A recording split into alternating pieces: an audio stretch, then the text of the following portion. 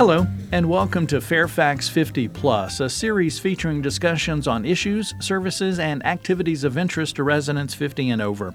I'm your host, Jim Person, and on this edition of the Fairfax 50 Plus conversation, we'll talk with Anna Nelson, who's here to tell us about the National Capital Area chapter of the Alzheimer's Association, where she is Vice President of Programs and Services. Now, Anna has over 20 years of experience in dementia programming and management, and her current work involves developing partnerships, providing education and outreach services, leading family support groups, and marketing. So a lot of tasks, a lot of things you're involved with. But first, I want to say welcome, Anna. Thanks for being with us on Fairfax 50 Plus.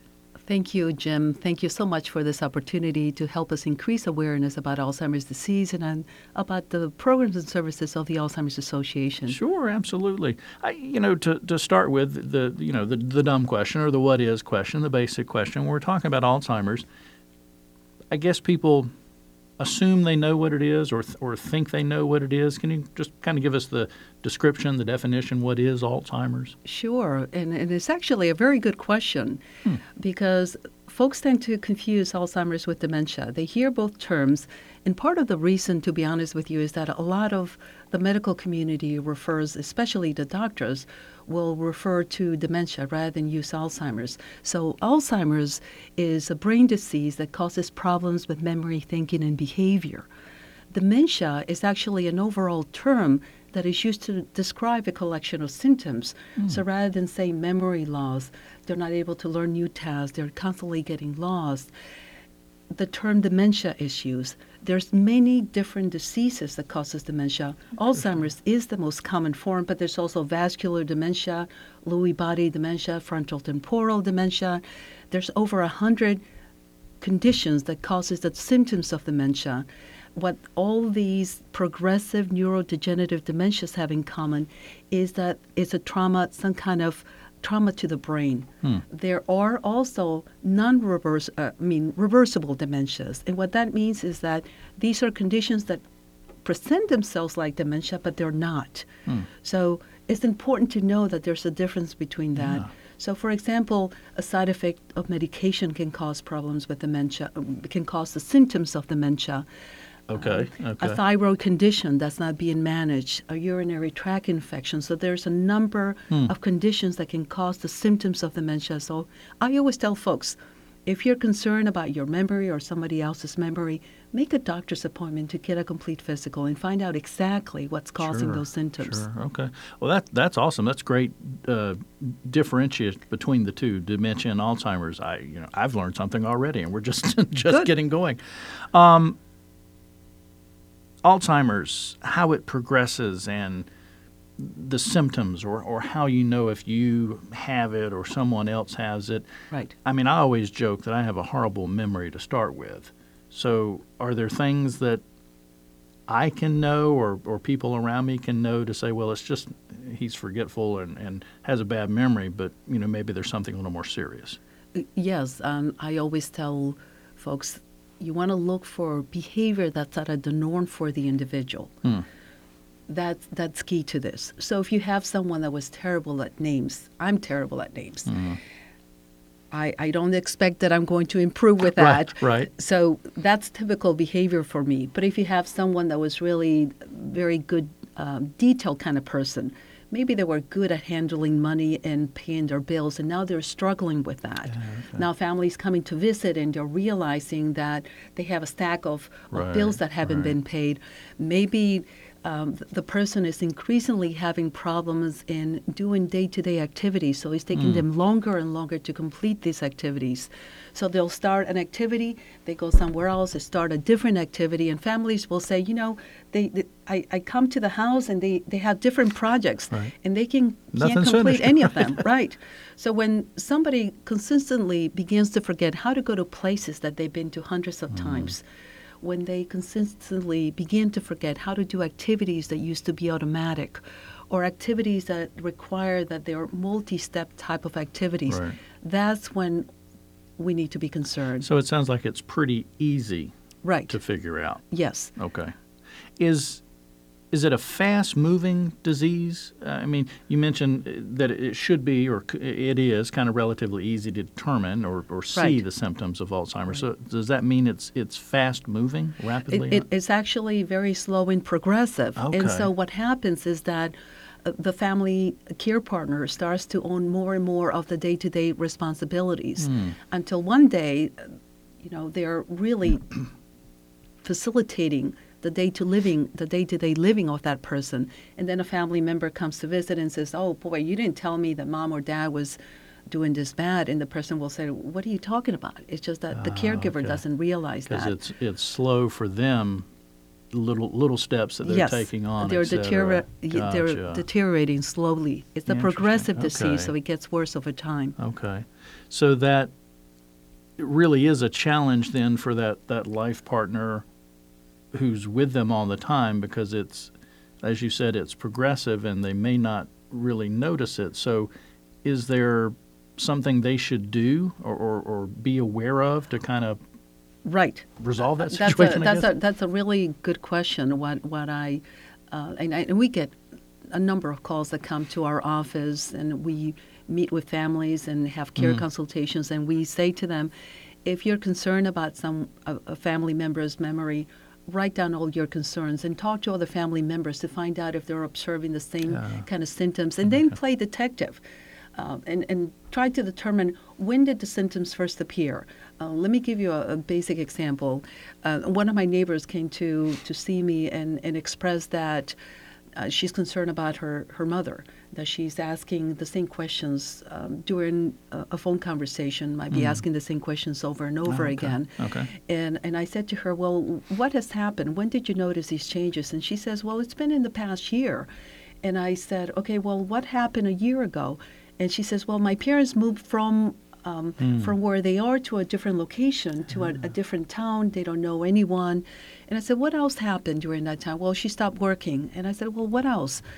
And then she stopped and she says, "Well, my dad was diagnosed with cancer and he had heart surgery." Wow. And I That's said, like "Well, 3-4 major life incidents right there. Exactly." And I said, "Well, in this particular case, because we're not seeing the lapses in memory, yes, but there has to be other factors that affect cognition as well. Maybe the thinking process is being affected. So if that's not being affected, we could actually be talking about severe depression. If you look at the 10 warning signs for the disease, we forget that once we get to a certain age, we start to have a lot of losses.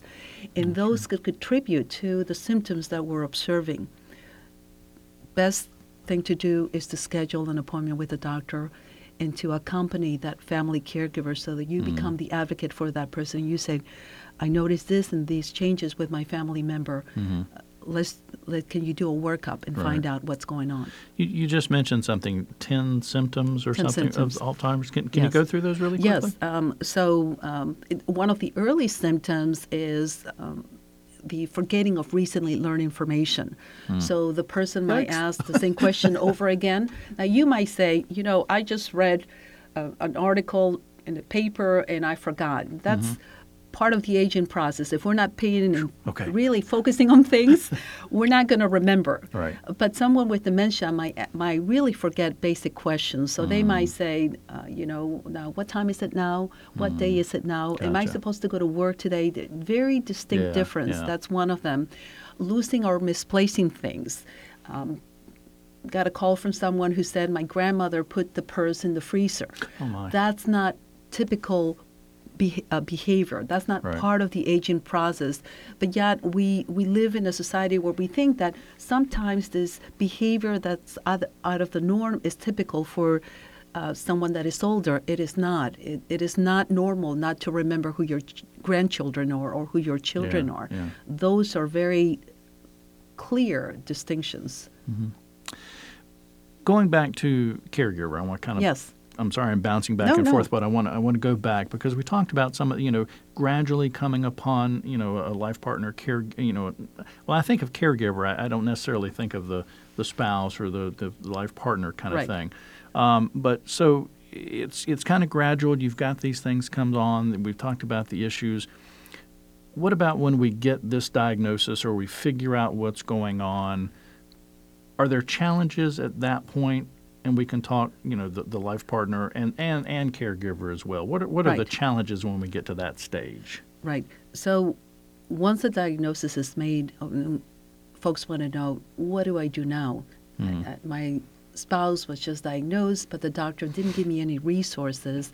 And I heard about the Alzheimer's Association, and I'm kind of lost. I don't know what to Sure, do. right. So we'll schedule an appointment for a care consultation. We'll meet with the families.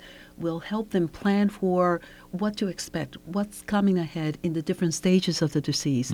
If the person with dementia is in the very early stage, they need to get education as well.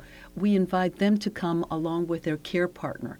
Now, notice that I'm making a distinction between caregiver and care partner. Yeah. So a care partner is someone that is facilitating the independence of that person. They have been trained to assist the person with dementia be as independent as they can. Okay. We all want to be independent. And sometimes we can facilitate that independence by just learning some coping skills, by putting together a team that can help you care for a loved one, and by making sure that the person gets respite. So that care partner needs to get education, needs to get support. That's one of the reasons why we have over 82 support groups in our chapter territory. Wow. Those are the places where families go to share their experiences. It becomes more like a lifeline to many of them because it's the one place where whatever is said at that support group is kept confidential. You get tips, strategies from others, and most important, family care partners realize that they're not alone. And that's important. Sure.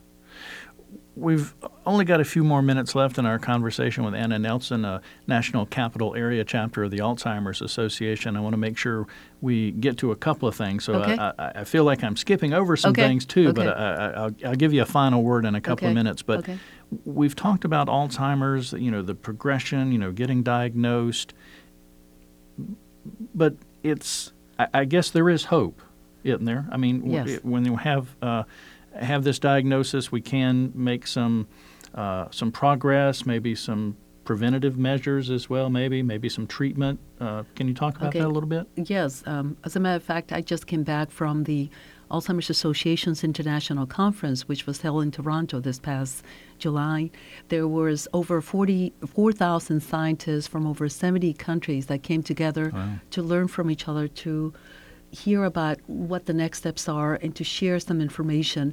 And there's a new window of opportunities now, with 1 out of 9 people over the age of 65 developing the disease. There's this race to find a treatment. And what we're seeing now is new technologies that are allowing scientists to see the earliest signs of the disease. So they're able to see the underlying biological changes before the symptoms present themselves. Wow. So this past weekend, or I guess maybe now 2 weekends ago, 60 Minutes did a follow-up on a village in the mountains of Colombia called Antioquia, where it has the largest concentration of people with a very rare form of Alzheimer's. And this is an effort of NIH and another research institution. And what they're looking to see if they introduce an anti-amyloid drug called crenezumab to individuals before they show the symptoms, when they're in their 20s and 30s, that we might be able to stop the progression of the disease. That's exciting work. There's also a lot of research that's taking place on what can help those folks that are in the early stages. Right. So someone that has just been diagnosed that is still in the very early stages. So there were studies presented at the international conference on brain training and how that might help maintain cognition.